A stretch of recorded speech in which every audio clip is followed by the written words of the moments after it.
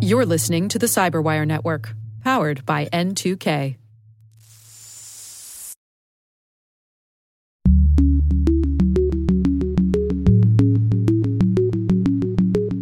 My concern is that with the regulatory focus, with the splinter net, those real necessary real-world uses of data are going to get caught up in a regulation that's going to hamper the economy.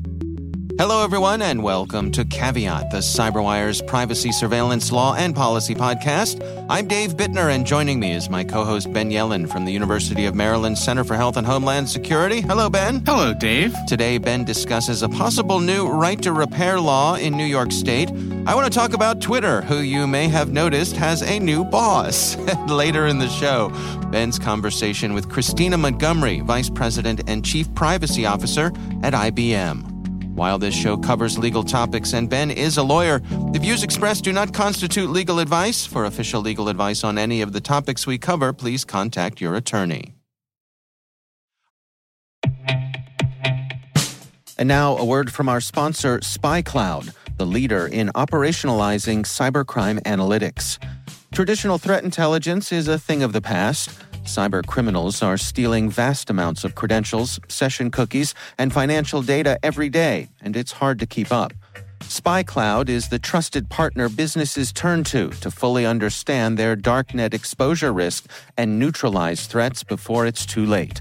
SpyCloud alerts your organization as soon as an employee or customer's data appears on the dark net, so you can act faster than bad actors to prevent cyber attacks like ransomware, session hijacking, account takeover, and online fraud. With insights from the industry's largest repository of recaptured data, protect the digital identities and systems most important to your business. Get your free corporate darknet exposure report at spycloud.com/cyberwire and see what information criminals have in their hands today. That's spycloud.com/cyberwire. All right, Ben, lots to talk about this week. Why don't you start things off for us here? So I have a story from our friends, I guess our unrequited friends at Motherboard by Vice, by Matthew Gault. Okay. And this is about a statute that passed the state legislature in New York and is currently awaiting the governor's signature. So the statute is called the Digital Fair Repair Act. It would be the first state law of its kind that would institute a so-called right to repair. So there's been this problem of people wanting to have access to some of the tools, instruction manuals to fix their own devices. But obviously the manufacturers want to prevent people from being able to do that because they want the revenue from fixing the devices themselves or forcing people to purchase new devices. Right. So what this bill would do is it would force manufacturers to offer documentation, tools, and parts to customers in independent repair stores. The bill has been whittled down. We had talked in previous stories about kind of non-big tech industry companies and the right to repair. So things like John Deere tractors. Right. And again, these have digital parts. We're not just talking about the wheels and the engines or whatever. Yeah, everything's a computer now. Exactly. Right. Those interests are apparently quite powerful in the New York State legislature. You don't want to mess with the John Deere people. Who knew? Yeah. I mean, look, if you have a giant state where a good portion of the legislators, especially in the state Senate, are from upstate New York, where I don't know if you've been there, but there is a lot of farmland. Yeah. It's gorgeous. It is great country up there, but you do not want to mess with the John Deere people. So they were actually excluded from the bill. Then there's also medical device companies. They were included in the original version of the bill, and they were able to eke out their own exemption, another very powerful lobby. But the law still would cover electronics like iPhones.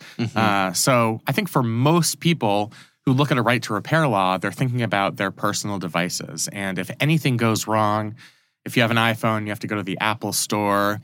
You know, you might not be able to get an appointment at the Genius Bar for 6 weeks. Right. It might be more convenient to just buy a new device. even if, there's the possibility that if you went to an independent dealer, they would be able to fix your device. They'd have the parts, the tools, the know-how. Right. So the only question right now is whether the current governor of New York, Kathy Hochul, will sign the bill. Her staff has said that she is reviewing it. It's certainly been a long time. The bill passed with pretty large majorities, bipartisan majorities, in both houses of the state legislature back in June. So I don't really know exactly what she's waiting for. The other complicating factor is she is in a surprisingly close race for re-election. I see. So it could be that she just doesn't want to upset the wrong people prior to November. It's also very possible that she loses, which would mean a new Republican governor comes in January, and that Republican governor may not be as amenable to this type of law, even though it's popular in both parties. So I guess we'll just have to hold our breath on whether this gets signed into law. But if it does, I mean, this could be a model for the other 49 states in these to have this type of right to repair legislation. And do we suspect this is the kind of thing that would go state by state instead of some sort of federal effort? Yeah, so I do think this would be more of a state-by-state effort. President Biden was able to institute an executive order that put into place a general right to repair policy, but its applicability is limited. It's only in terms of organizations, businesses that contract with the federal government, which is pretty much the only power that the federal government has, unless it kind of occupies the field and comes up with a federal statute and regulation for this topic. So I think this is going to be more of a state-by-state issue. And obviously that depends on the politics of the state, the individual players.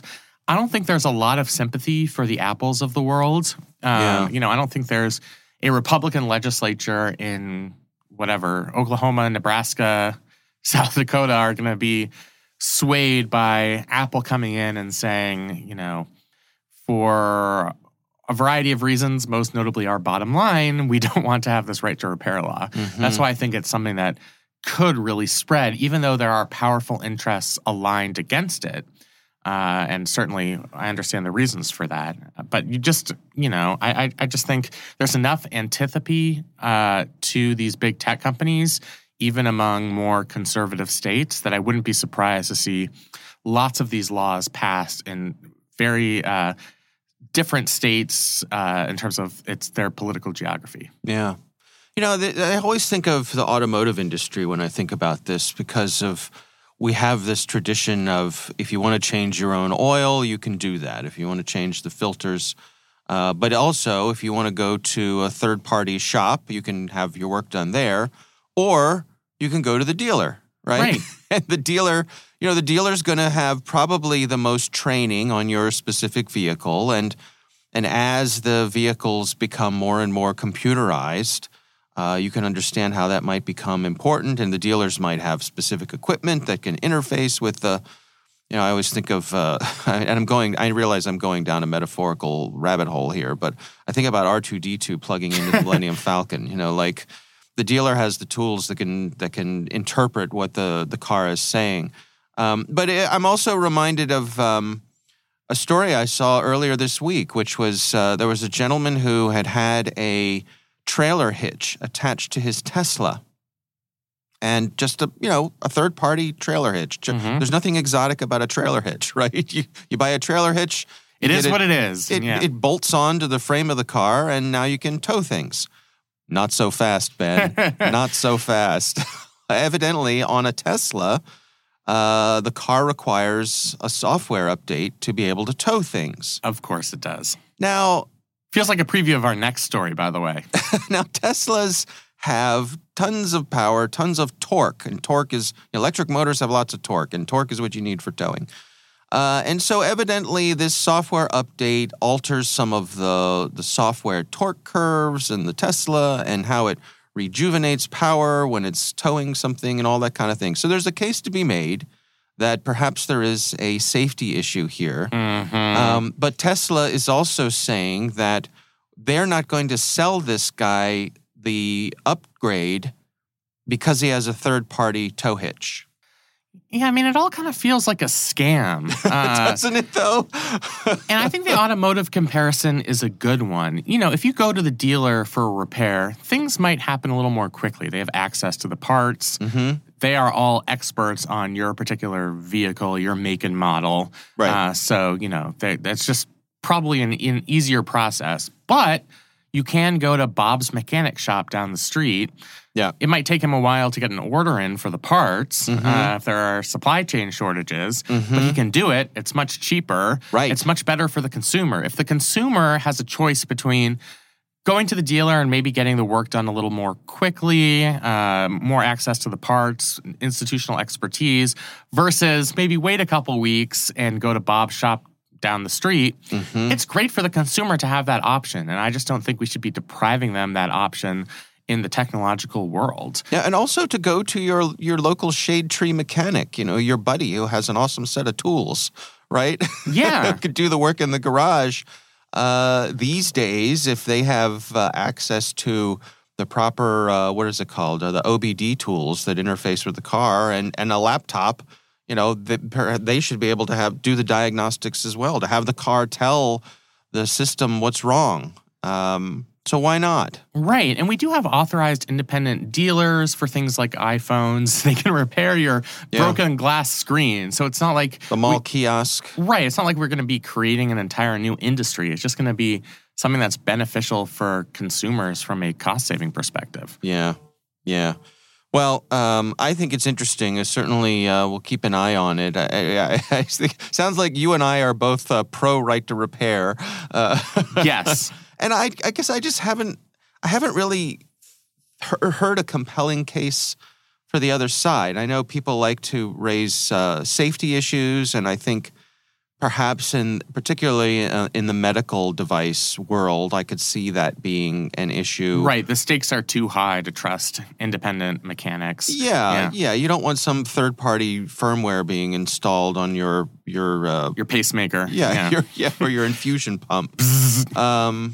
But still, there should be ways around that. If someone's willing to take on the potential liability of that, I don't know.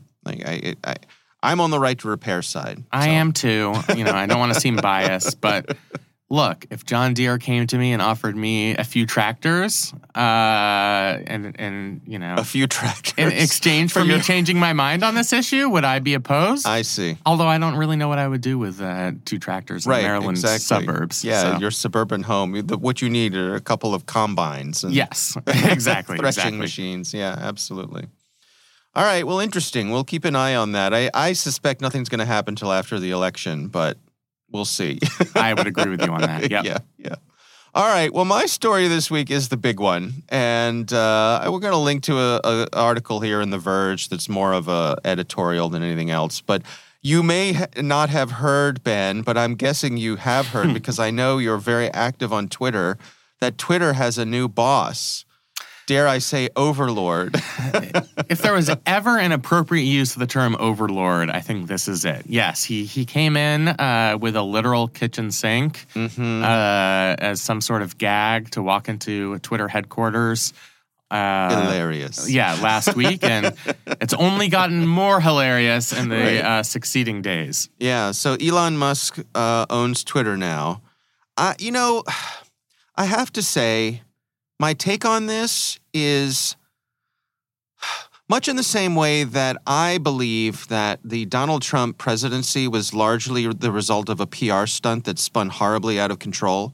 Like, I don't believe Donald Trump was really interested in the hard work that comes with being the president of the United States. Yep. I think we're dealing with a similar thing here with Elon Musk buying Twitter. I think he came in with a bunch of bravado, which is part of his MO, and said, I could do a better job at running Twitter. I think I'll buy it. And then found himself backed into a whole lot of SEC rules and couldn't back out. I think that's exactly what happened. I think he's an impulsive person. I think he has an inflated sense of his own ability to fix everything because he has been successful in business and has run a couple of successful companies. Right. I think he was sort of loosely affiliated with Twitter in the sense that, like many other celebrities, he was a frequent user of it. And it seems like, and I can hardly believe I'm saying this, but it seems like he was very offended by the fact that a conservative satirical website, the Babylon Bee, got suspended for misgendering somebody in the Biden administration who's transgender. That seems to have really set him off. Like within a couple of days of that happening, he was like, you know what? I'm going to buy Twitter. And that caused him to spend $44 billion for a company. I think its maximum valuation and estimates I've seen is something like $12 billion. Yeah. And it hasn't been profitable in years. Right. So you're literally just setting money on fire because you were offended about a content moderation decision. And then you could tell that he had his regrets. He saw that the stock for his other companies were going into the toilet. And he did everything he could to try and back out. He said, I don't want any part of this deal because Twitter misled me on the number of bots they have, which was, it seemed kind of disingenuous. And then Twitter called his bluff and took him to court, and he realized he had really been backed into it. And now they've given him the keys. And it just seems like an absolute disaster waiting to happen, just a slow motion train wreck. Yeah. For one, he fired a lot of the C-suite at Twitter, which is understandable for a new person coming in, but he brought in a lot of his own people who, quote, know how to code, but seem to not really know how Twitter works. I'd say anybody who's struggled with the interface inside of a Tesla vehicle might think otherwise, but go on. Right, exactly. And they certainly aren't experts on how to run Twitter. Right. And then just in the several days that he's owned the company now, he seems to make impulsive, rash decisions based on reply tweets that he gets. And then the most recent one is this idea to charge verified accounts $20 a month to keep their accounts verified. Right. Which he said in a tweet to somebody who complained about this, well, you know, we have to make money somehow. Advertising isn't gonna do it. Yeah, I saw somebody did the math actually this morning before we recorded. Somebody did the math, and I want to say that if they did that, that would raise something like $80 million, which ain't a lot. That's really not Twitter. that much. No. It's not significant. It's not a game changer at all. It seems like a terrible idea to me. Yeah. First of all, the reason people are verified, at least originally, it wasn't for any sort of status symbol, even though it seems like that's what Elon Musk thinks it is. Right. But it's because you want to know that you're receiving a tweet from the person who's actually named in that account. So Right. I'm a big football fan. The ESPN reporter Adam Schefter is the first one who breaks breaking news on football trades, free agency signings. And every year somebody comes up with imitation Adam Schefter Twitter accounts. And you have to be very careful not to retweet those because it's always false information. Right. That's a very low stakes example, but it's why we need to know who is the real Adam Schefter. And that's why he has the blue check mark. Right. Now, ESPN would probably pay the $20 a month to keep Adam Schefter's blue check mark. But in other circumstances, maybe for local public officials, it's not worth paying the $20. And if there's a very essential real-time emergency message coming from a mayor or a city attorney or even a governor, and that's from a non-verified account, it's going to be impossible to know whether that message is legitimate. And, you know, that's pretty inexcusable when it's not even going to make up for the revenue. Well, let's talk policy moderation, because I think if that is the origin of Elon Musk's discontent here, we have seen since he took over, there's been an avalanche of people sort of stress testing the system, I guess is a fair way to say it. Sure, yep. People just putting out horrible things, using horrible terms and horrible, objectively horrible things to see, will this get them banned? And surprise, surprise, right now it appears as though the content moderation folks have been put to side. Nothing's happening. Yeah, now he insists that he's not going to change any content moderation policies until he's convened this council that he's formed with many diverse viewpoints. He got rid of the board, by the way, made himself the sole member. Right. And as the sole member of this board, I think that's one of the many reasons why a lot of these very offensive tweets haven't been deleted over the weekend because they've lost that content moderation. The other thing is very prominent people are now tweeting at Elon Musk saying, hey, I got banned by the algorithm for tweeting this out. Can you reinstate me? And he's actually reinstating individuals using his power, even if they've tweeted things that are patently offensive. Yeah. He seems to think that he can solve all of these content moderation problems by himself. For instance, a couple weeks ago with those controversial Kanye West tweets, he just tweeted at Kanye West saying, hey, let's talk. They had a talk, and he said, I think Kanye gets it. So Twitter should not be a billionaire's plaything. I'm sorry. Yeah, I mean, so that's ultimately what's scary about this. Right. Is say what you will about Twitter. It is a hellscape. I admit it. I spend a lot of my time on it. There were a lot of problems with Twitter pre-Elon Musk, but it is an important tool, particularly for journalists, political journalists, in just being able to get a message out that's curated. And if it becomes a cesspool of hate and unmoderated content that most people find obnoxious, people are going to leave the platform. There aren't great alternatives right now, but I think there certainly might be a market for it. Right. So there's a market opportunity here, perhaps. There is. If anybody wants to get in on the ground floor, I think there are plenty of companies that are trying to take off right now. What I'm concerned about is, so you'd think, okay, well, the advertisers will solve that problem because if they see that the problem has been overrun, if the platform has been overrun by Nazis, they'll say, get your you-know-what together or we're going to cut our advertising because we don't want to advertise. Next or we find Twitter solely funded by the MyPillow guy. Right. Mike Lindell has taken out his sixth mortgage. The problem with that is I don't know that Elon Musk in this instance is entirely motivated by money, which in some sense is scarier. I think he thinks of himself as like a free speech warrior. He's made enough money through Tesla, through SpaceX, that this really is his plaything. And I think he might be willing to just like watch the entire thing come crashing down. We have seen that in the past. I mean, Peter Thiel bought the website Gawker because he didn't like Gawker.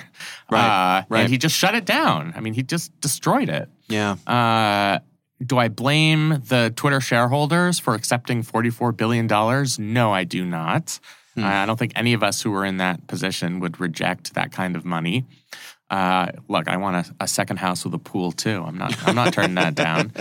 But I think we have to hold out for the possibility that because of his views on content moderation, I mean, this could just be a spiral into a pretty unpleasant, unregulated platform where you don't know if the people you're following are actually the people they say they are. And even me, a devoted Twitter user, might have to look elsewhere. So it's been a wild ride these few days. It's not going well. The only good thing we've gotten out of this, Dave, and you found one of these articles, is there are so many, how do you say it, Schadenfreude?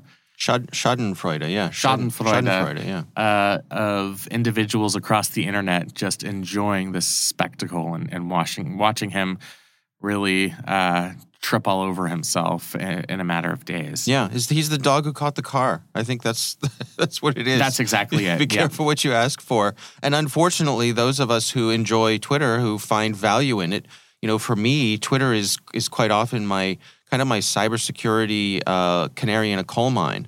When a big breach happens, a lot of times that's the first place I'll hear about it. You'll see researchers saying, folks, something's going on. We're hearing chatter about this, that, or the other thing. And then it'll bubble up and become real news. So I would hate to lose it. I don't know what the alternative is, but I'll tell you, people are looking around. Yeah. I mean, I feel the same way. It makes me legitimately sad because Twitter's been very important to me. I've made real-life friends on Twitter. Yeah. And to see just a pretty reckless person purchase it on a whim and now being in the position where he's the dog who got the car, kind of ruining something that, it's a community that a lot of us have spent time building up. It kind of sucks. We need to stop idolizing billionaires. Just because they have a lot of money doesn't mean that they're smart. I think that's been proven over and over again. I saw you tweeted that, and it's just... Which is not to say that Elon Musk is without skills or anything. He's not a moron. I mean, he has had success in many areas, and I think his particular... I don't know, is it fair to say, can I say neurodiversity in a observational way and not judgmentally? That Sure. He has a certain way of approaching things, and I think his mindset has served him very well in some of the businesses that he has grown and taken over and that sort of thing. But my sense is that this ain't one of them. Yeah, I think it's an important lesson that just because you're a genius at some things does not mean you are a genius at everything. We've seen that proven over and over again with these eccentric millionaires and billionaires. Right. And it's an important lesson for all of us to remember. Yeah. All right. Well, we got no choice but to keep an eye on that one, right? Unfortunately. Just sit back and watch the train wreck. That's right.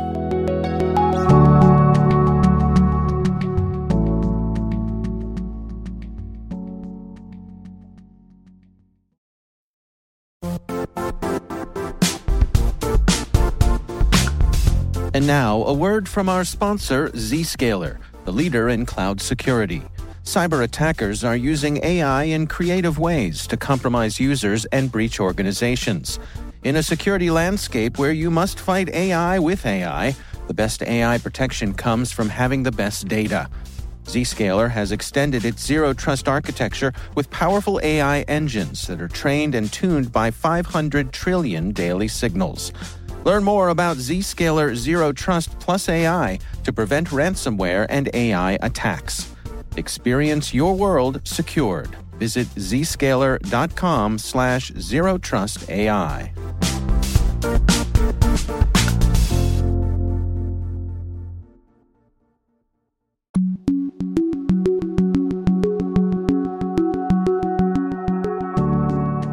Ben, you recently had the pleasure of speaking with Christina Montgomery. She is the Vice President and Chief Privacy Officer at IBM.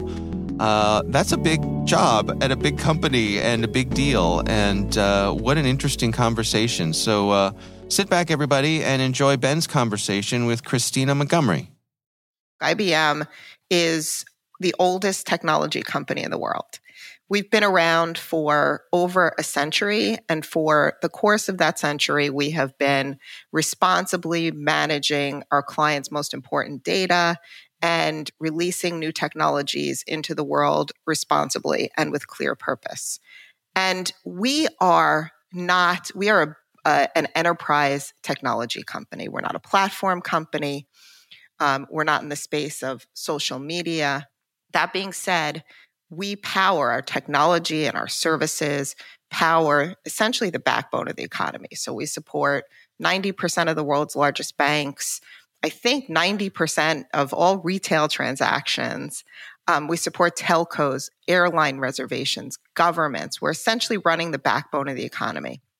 And we were the first company in our industry to appoint a chief privacy officer as well. So we've had a chief privacy officer for 22 years now.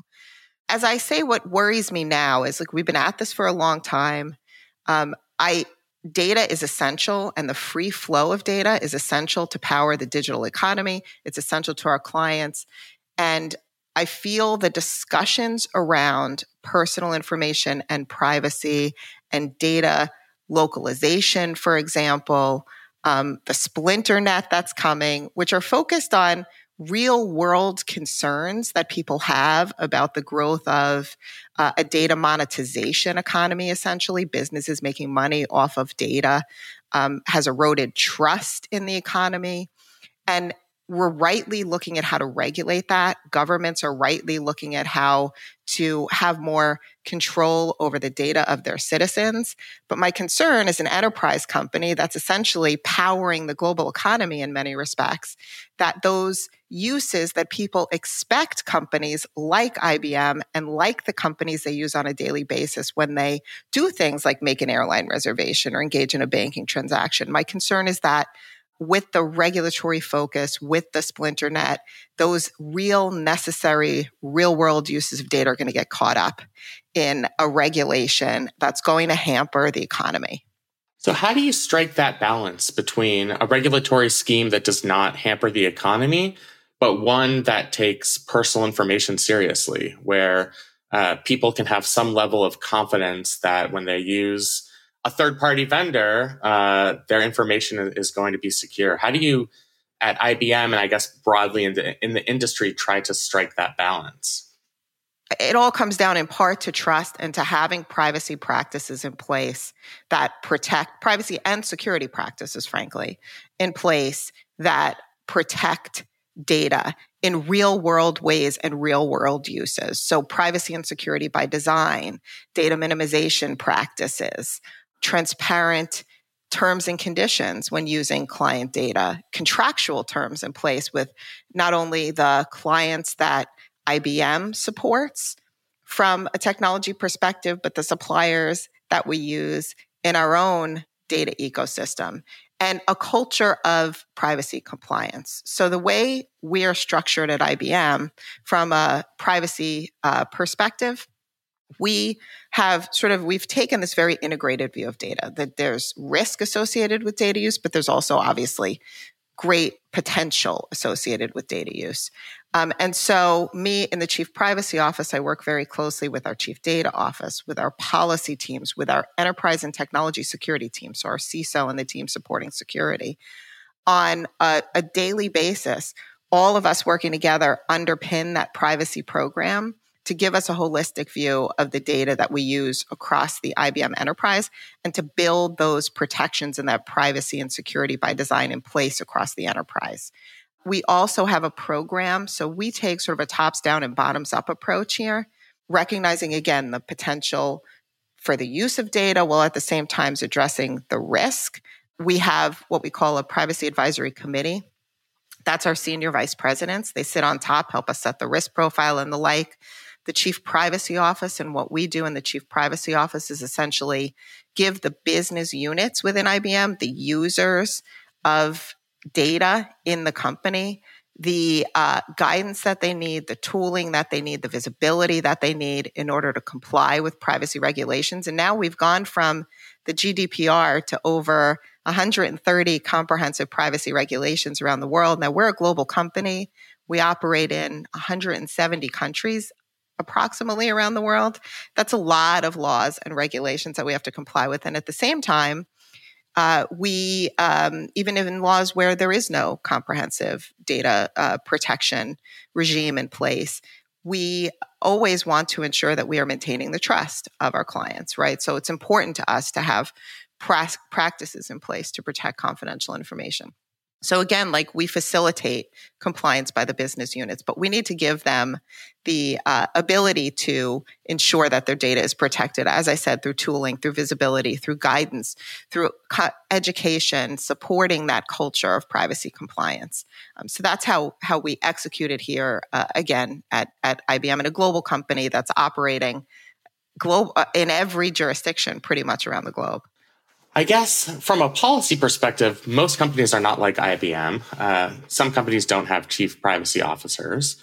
I think especially some of the startups don't have the same type of culture of privacy. So from that perspective, how do you see the potential of federal data privacy legislation? Do you think for your company it would be beneficial, or do you think that your culture of privacy has advanced past the point to which federal legislation would make a difference? And then how do you see that broadly across the industry? Yeah, I mean, we've been long advocates for national privacy legislation. You know, we believe that consumers should have consistent rights across the United States, rights to understand what data is being collected on them, to have visibility to that data, to be able to correct it, to be able to delete it. And so we've been, again, advocating for consistent federal protection. I think a national law is something we absolutely support. Right now, we're going to be faced in the absence of a national law with 5 different states and rolling that out across our enterprise. Right. So, and the number is growing of these states. And it's growing and it will continue to grow. So I think national privacy legislation is critically important. That being said, I mean, the 2 points that have been a bone of contention in the whole dialogue and debate over national privacy legislation, preemption, and private rights of action, we don't feel have been addressed sufficiently in the ADPPA. So what we've been doing is sharing our perspective either through trade associations or directly as an IBM company. I went in, I think it's July, the summer's sort of a blur, and met with some of the members of the Hill who've been involved in privacy legislation to share IBM's perspective. I mentioned at the onset of our conversation this concern that I have about over-regulating the economy that exists for the benefit of all of us today, that we just kind of take for granted the fact that when we make an airline reservation, sure, our personal information is collected, but when we make that reservation online and we show up at the airport, it better be there. There's necessary information to process a credit card transaction, for example. And so I've tried to share IBM's point of view around data and what is necessary versus where do we see the real concerns with respect to trust in essentially an economy that, data is collected multiple times a day. From the time you wake up in the morning till the time you go to bed tonight, you have probably shared personal information with multiple companies. Some of that you do because you want to, even when you think of something like a restaurant reservation, Open Table. I used it this past weekend. I was in an area that I wasn't familiar with, and I wanted to know, is there a good restaurant nearby? I share my location, but I do that with my consent, and I get value back as a result of that. So that's a whole nother set of discussion. What should be the guardrails around that? Just sharing our perspective and having those conversations and making sure that we're not over-regulating so that when a law gets enacted, we're not taking essentially away the ability to use data in a way that consumers have expected. Companies are using it today. And I think in large part, it's that expectation. Yeah, I do think we take it for granted because we don't think about the implications of all of those transactions. I want to order a sandwich from Jimmy John's, that they have saved my credit card information. They've saved my previous orders. They can tell me where my nearest sandwich shop is. All of those things are extremely convenient. So I see that risk of overregulation, that people might conceptually support greater privacy protections, but if those benefits are taken away, I think people haven't really considered the implications of that. Is that how you see it as well? In part, but also it's so that example is more in line of the data economy. When we think about, Open Table exists because people share data with it. It's an app, right? But I'm thinking also in terms of what do businesses need? What do service providers to the banking industry need in order to ensure that, you can deposit checks, that you are aligned with your account, that I can go into my app and check and make sure my paycheck was deposited on time. I could check my balance on a regular basis. All of that requires personal information. Supporting banking transactions requires personal information. And, with the ADPPA, for example, there's a very prescriptive list of how data can be used. So on this point of the prescriptive nature of the ADPPA, there's some uses that companies make of data today that is necessary to power the economy, that consumers expect companies are making of data today that may not be captured when you've got a delineated list of 17 things that you can use data for example. So I think we need to be very careful about addressing the real concerns consumers have, but recognizing the fact that data is used to power the economy and to do things you do on a daily basis that don't involve necessarily the pure monetization or sharing of your data, but they're needed to power the global economy. Right. I think that's an interesting balance that Congress is going to have to strike. And I think we're on a pretty consolidated timeline on this piece of legislation. I think it's do or die in the next 4 months while this Congress is still in session. before I get to AI, do you have thoughts on the prospect of this national data privacy law being enacted this year? I can't speculate. I mean, you've seen the conversations recently around, is it even going to come to the floor for a vote in the House because of the preemption concerns regarding California? Right. So, I think it's been a valuable dialogue and discussion that we've seen Congress engaged in. And if anything, even if it doesn't move forward this session, we've made progress as a country, I think, in the conversation. Right. Laid some of the groundwork for sure. To switch gears a little bit, I want to talk about your work on AI ethics. How do you see AI ethics integrating into your work as Chief Privacy Officer and the culture of privacy? What's the connective tissue there? The privacy teams have the track in place. We understand the risk as well as the potential. I think one of the benefits, and we understand governance. And I think in part, that's why, I came from, prior to the role that I'm in today, I was the corporate secretary to the company. So I spent essentially almost 5 years speaking with the board of directors, sitting in on board meetings, speaking with investors, thinking about and executing on governance, whether it's from an ESG perspective or the financial reporting that we do. And so I built a governance program formally around privacy, as well as operationalizing the AI ethics board.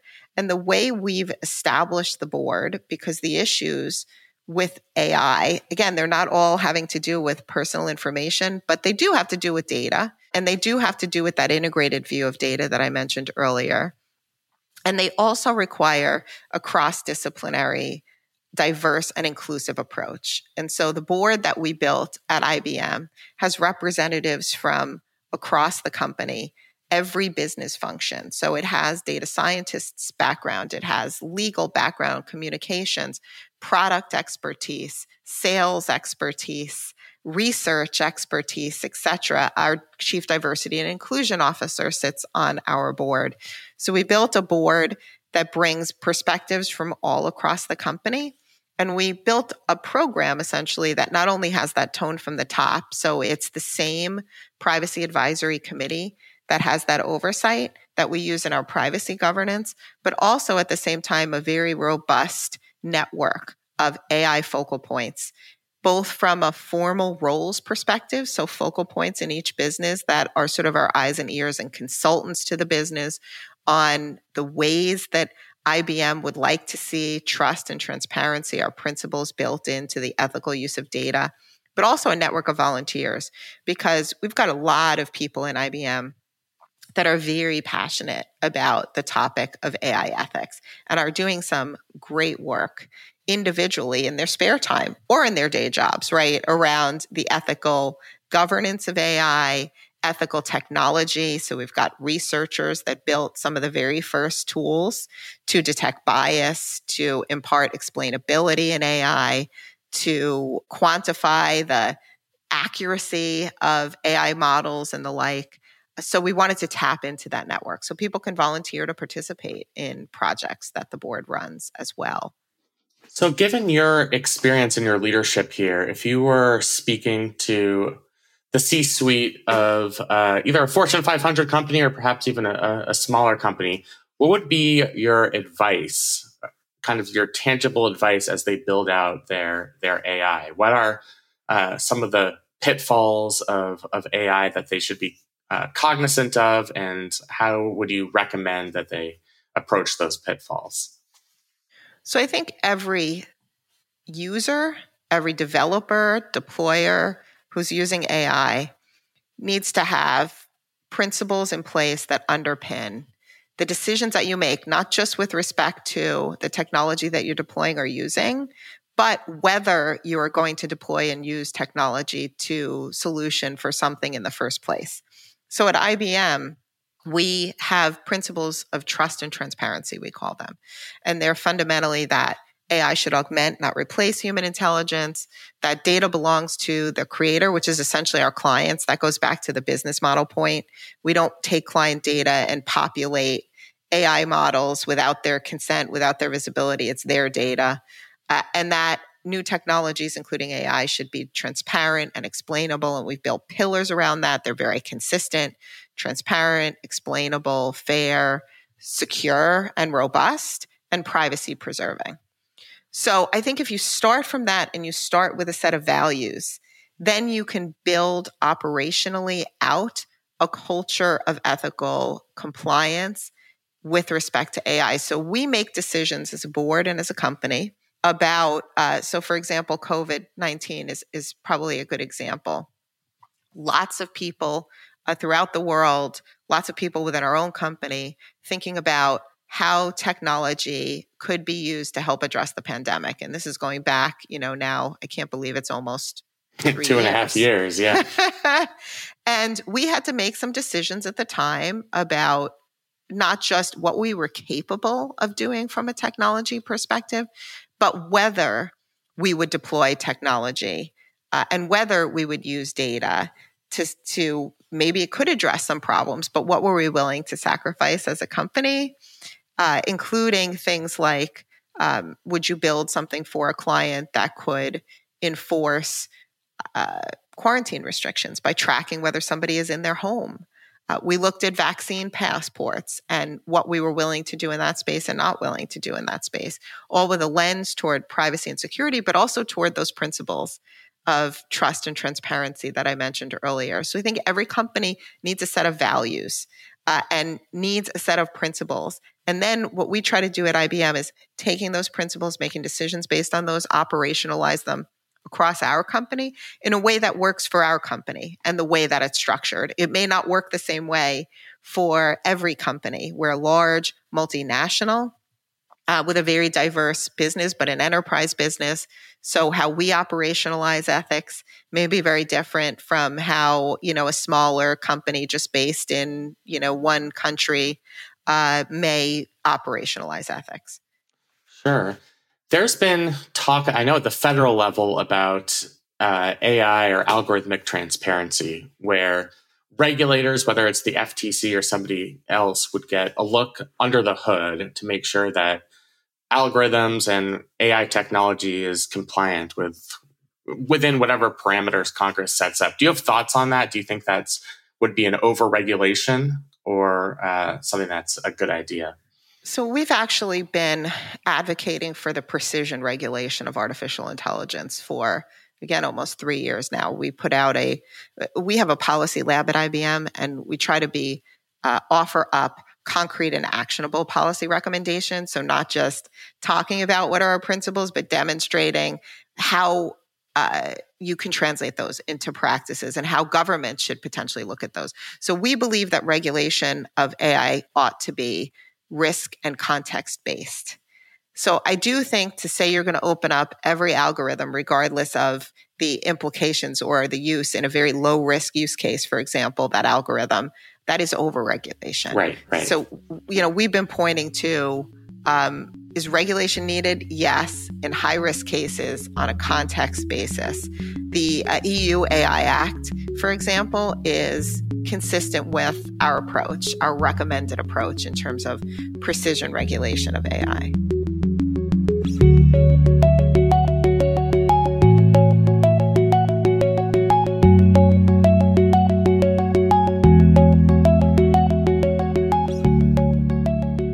All right.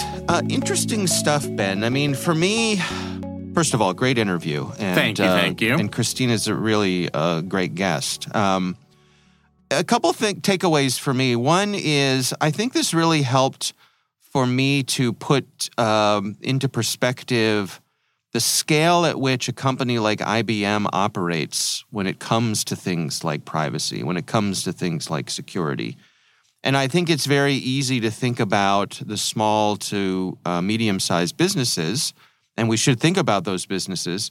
But when you're a company like IBM and you are truly global and you have a long storied history, the scale of the problem is different than a lot of those smaller companies. And so, also your organization's ability to have influence on a global level, on a policy level, is immense. Right. The changes you make at IBM are not going to be limited to IBM because other companies are looking at you as a role model. And thankfully, they have somebody like Christina Montgomery. I mean, it was great talking with her because she clearly knows what she's talking about and has, I think, a really interesting vision on the future of privacy, the future of AI ethics. Yeah, really good explainer too. So that I appreciate that. Yes, absolutely. Yeah.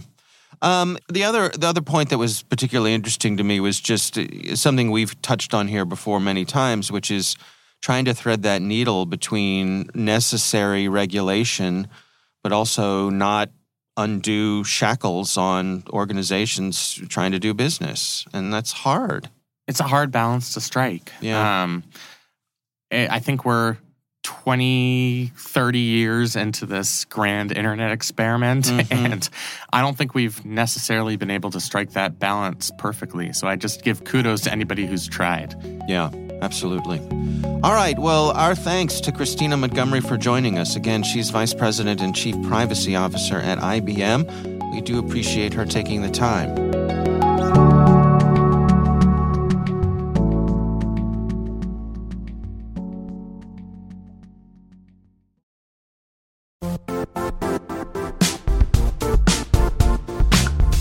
The IT world used to be simpler. You only had to secure and manage environments that you controlled. Then came new technologies and new ways to work. Now, employees, apps, and networks are everywhere. This means poor visibility, security gaps, and added risk. That's why Cloudflare created the first-ever connectivity cloud. Visit cloudflare.com to protect your business everywhere you do business.